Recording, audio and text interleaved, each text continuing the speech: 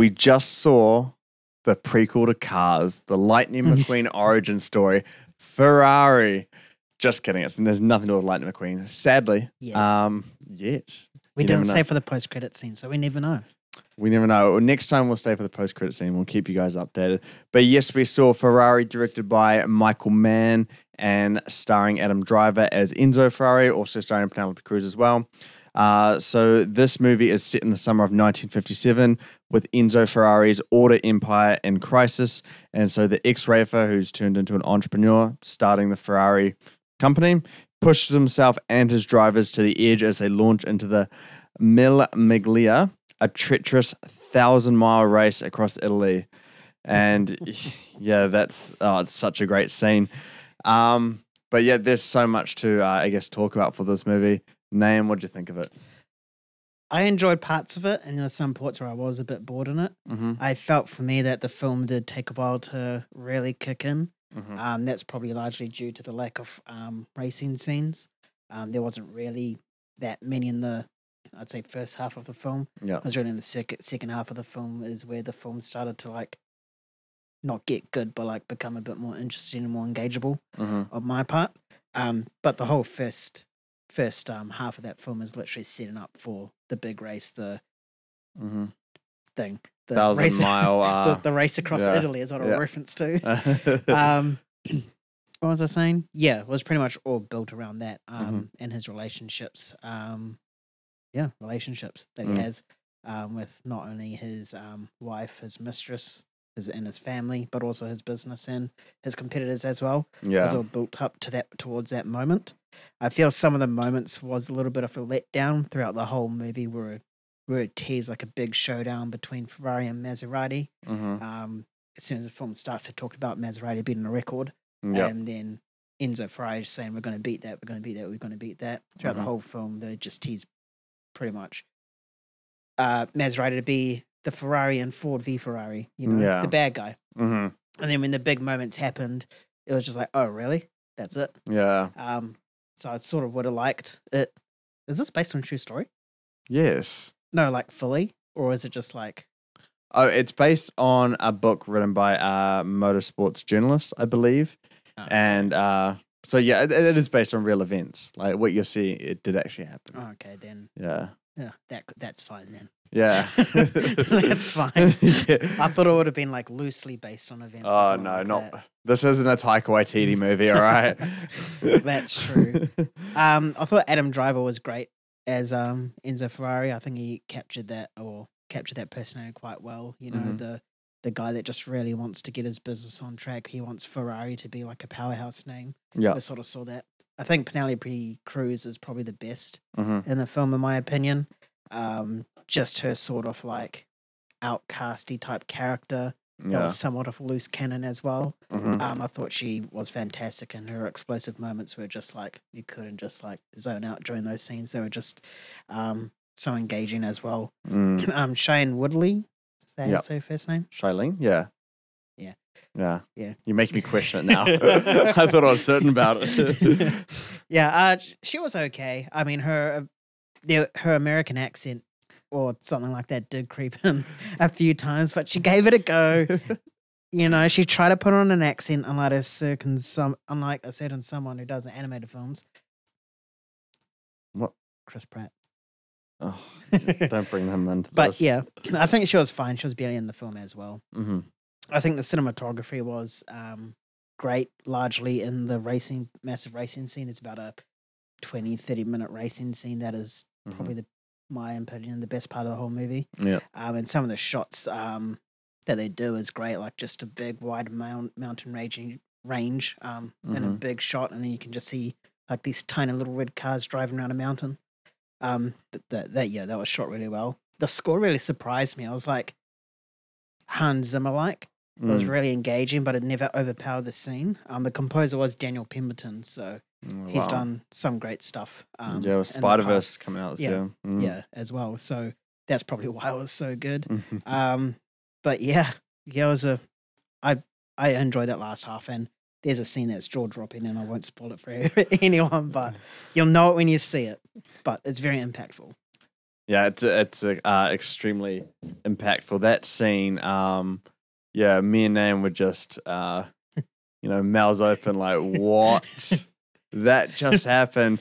And the Michael Mann doesn't hold back. So it's good. that's all we're going to say. I'll be really curious to hear people's thoughts on that when the film officially releases. But yeah, no, I'm basically on par with you for pretty much everything that you said in this. Starting with the performances, why can't this just be Italian? Like the accents are they're so hard to get through sometimes.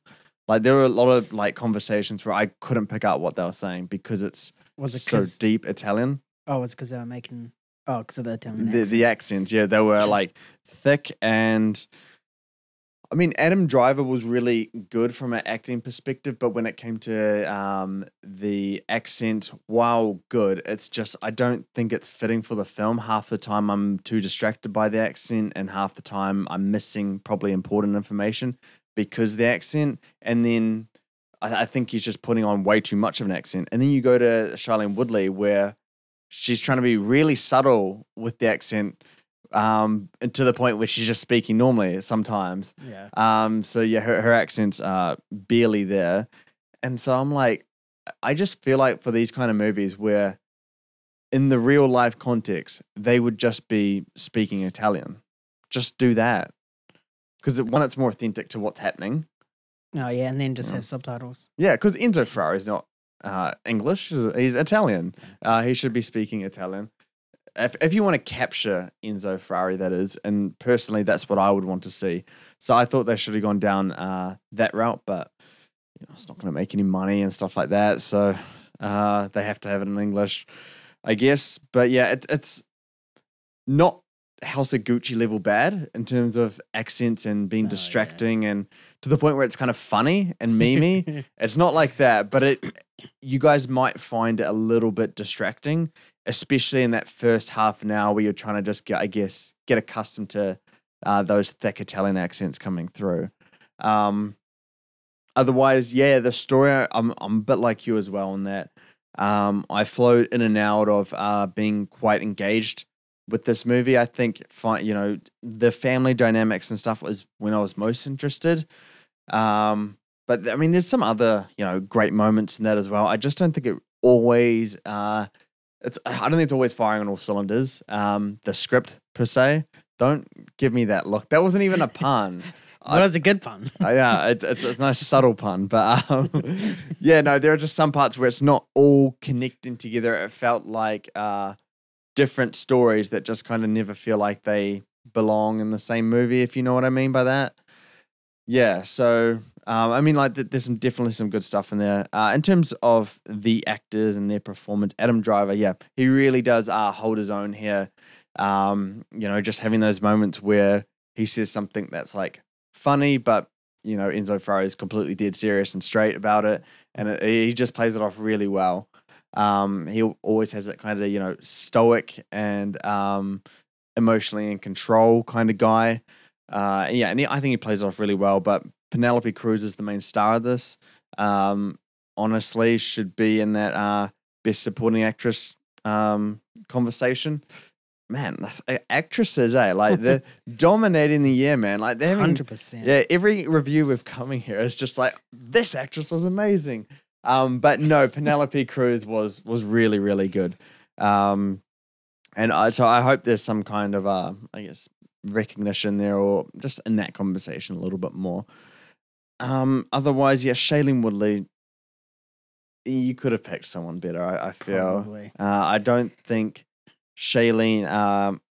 Okay, I'll put it this way: Shailene Woodley doesn't have the acting chops to go toe to toe with Adam Driver. Penelope Cruz holds her own really, really well against Adam Driver, and to an extent probably is better than him. But Shailene Woodley, it's just the contrast is just so massive there. And then you covered it really, really well in terms of the cinematography. It really comes in full force in the acting. In the racing scenes. You got those shots where it's like the car's driving toward the camera and it like zooms up to the driver and stuff like that. It's just really well done, and it makes the entire thing more immersive and more engaging. If you are going into this movie thinking that you're getting a racing movie, I would argue against that. I wouldn't classify this as a racing movie. I would classify this as a biopic with racing in it. Yeah. Is that how you would distinguish this? Or Yeah. Yeah. Because Ford versus Ferrari, for example, which everyone seems to compare this movie to, that's a racing movie. This one is more biopic focused and focusing on the man behind the car. Yeah. Yeah. But the racing things are excellently directed, and Michael Mann does a really good job there. Another thing I'll point out as well, the sound design, very, very good. Just capturing, the roar of the Ferrari engine, but not in a way where it sounds like, what a Ferrari is like today, because the cars are shockingly different. But just kind of a more classical touch to that kind of grunt, or whatever you want to, however you want to phrase that. So yeah, I really love the sound design in this movie. I think it is one of the best of the year in that respect. As for score, yeah, no, that really did surprise me as well. A lot of good moments in there, and then now that you mentioned Daniel Pemberton does it, I'm like, oh, okay, well that makes total sense. Yeah, Daniel Pemberton's really gonna start becoming one of the best composers around. Yeah, I think so. His filmography or discography for films is. How would you? Yeah, I'm pretty sure it's discography. Isn't that for artists, like music artists? Yeah, but I think it's still classified because it's still musicians. Oh, yeah. Yeah. But yeah, I think his film composing history is quite impressive. Yeah, no, he's already off impressively, and obviously he got the nomination today for Across the Spider-Verse at the Globes. But yeah, this one stands quite tall. It's not Spider-Verse level, obviously, but it's a solid entry in there. I felt like, I don't know if I'd say it's Hans Zimmer-like. I feel like Hans Zimmer's music, it always kind of dominates the scene. It's always kind of larger than life. It feels larger than life, and it's very like overpowering. This one here, I think it just slides nicely, just really adding to it and just kind of elevating the experience of it all. Yeah. Otherwise, I know that the reviews for this are mid, maybe not mid, but I think they're around like 70% on Rotten Tomatoes, 70 to 80, somewhere in that area. So 75. It's not, pardon? 75. Is it 75? Also, just straight bang in the middle. I really like this. It's better than Napoleon for biopics, and it's not better directed, but I liked it more than Maestro. Yeah. I think it's because it focused on a particular part of his life rather than his whole life, which is what our major complaints were with Napoleon and Maestro, was that it was their whole lives, where this is just one sort of moment. Yeah, like a big kind of milestone for Enzo Ferrari and obviously the company Ferrari. So yeah, I mean, any other thoughts to add on to that? No. No. All right, so this movie was heavily in discussion in terms of like what are its Oscars chances, because Michael Mann's done some incredible stuff in the past, and you got Adam Driver, Penelope Cruz backing this up, and obviously it's a biopic with Ferrari in it, and Ford vs Ferrari did really well at the Oscars. I don't know if it's going to stand much of a chance, just because the competition's too dense and its buzz has kind of died down. But do you see any kind of categories where it deserves to get a nomination, not just in that conversation? Probably supporting actress for Penelope Cruz. That would be one. Maybe cinematography. Sound editing and design isn't part of Oscars anymore, eh? No, it's just best sound. They just combine the two. Oh. Yeah. I can make a case for best sound as well. I think those three is where I could see potential nominations coming from, where I wouldn't be surprised. Yeah. And I mean, I'd need all the movies in front of me to really see if it's deserving. But yeah, I would definitely agree with that. There's no other category out there where I'd be like, yep, it deserves that, or it's earned that nomination. But yeah, no, I agree with you. Those three are probably its best chances. But we'll see what happens. Perhaps it can get some buzz a little bit later on. I think this releases in a couple of weeks for the Americans. Yeah. And then just after New Year's for the Kiwis and the Aussies and everyone else. You lucky Americans. Lucky Americans. Yeah. So score out of 10. You're going first. I know. For once. What do you mean for once, dickhead? I'll go 7.5. 7.5. Mm-hmm. I'm going to go 7.5, 75%. See what you did there. I will go 7.7. I love the direction in this movie, especially from a technical side of it.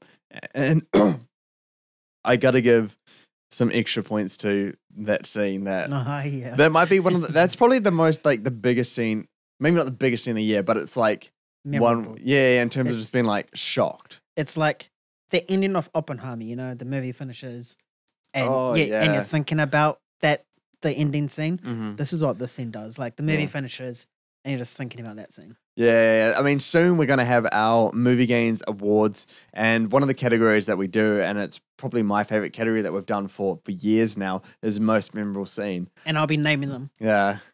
I wouldn't be shocked. Yeah, you will be naming them. I wouldn't be shocked if this makes it because it's pretty fucking memorable. It's very shocking in a great way. But yeah, we are done here on this review. I have the privilege of seeing the Iron Claw tomorrow morning. Lucky! I know, just reviews on top of reviews at the moment. So I hope you guys are enjoying them. But the Iron Claw is one that me and Nan are both excited for. Sadly, he can't be a part of it as he has other commitments in his other job. So sadly, he won't be able to attend. Contemplating resigning just so I could see this movie. That is fair. And once I tell you my thoughts tomorrow, you'll probably agree with that. But yeah, so I'll be seeing that. The review will be up for that one tomorrow as well. Otherwise, you guys know the drill. Head on over to YouTube, subscribe to us over there, follow us from whatever podcast platform that you're listening from, give us a rating, whatever you think that we deserve. Head on over to Twitter, you can talk to us there, follow us, we can have a conversation if you've seen this movie already, or wait until you've seen it and then let us know when you've seen that moment and we can have a conversation about it. Otherwise, jump on over to moviegains.com. We do box office, we do Oscars, we do everything and anything regarding movies. So yeah, that's it. We'll catch you next time. Ka-chow. Ka-chow.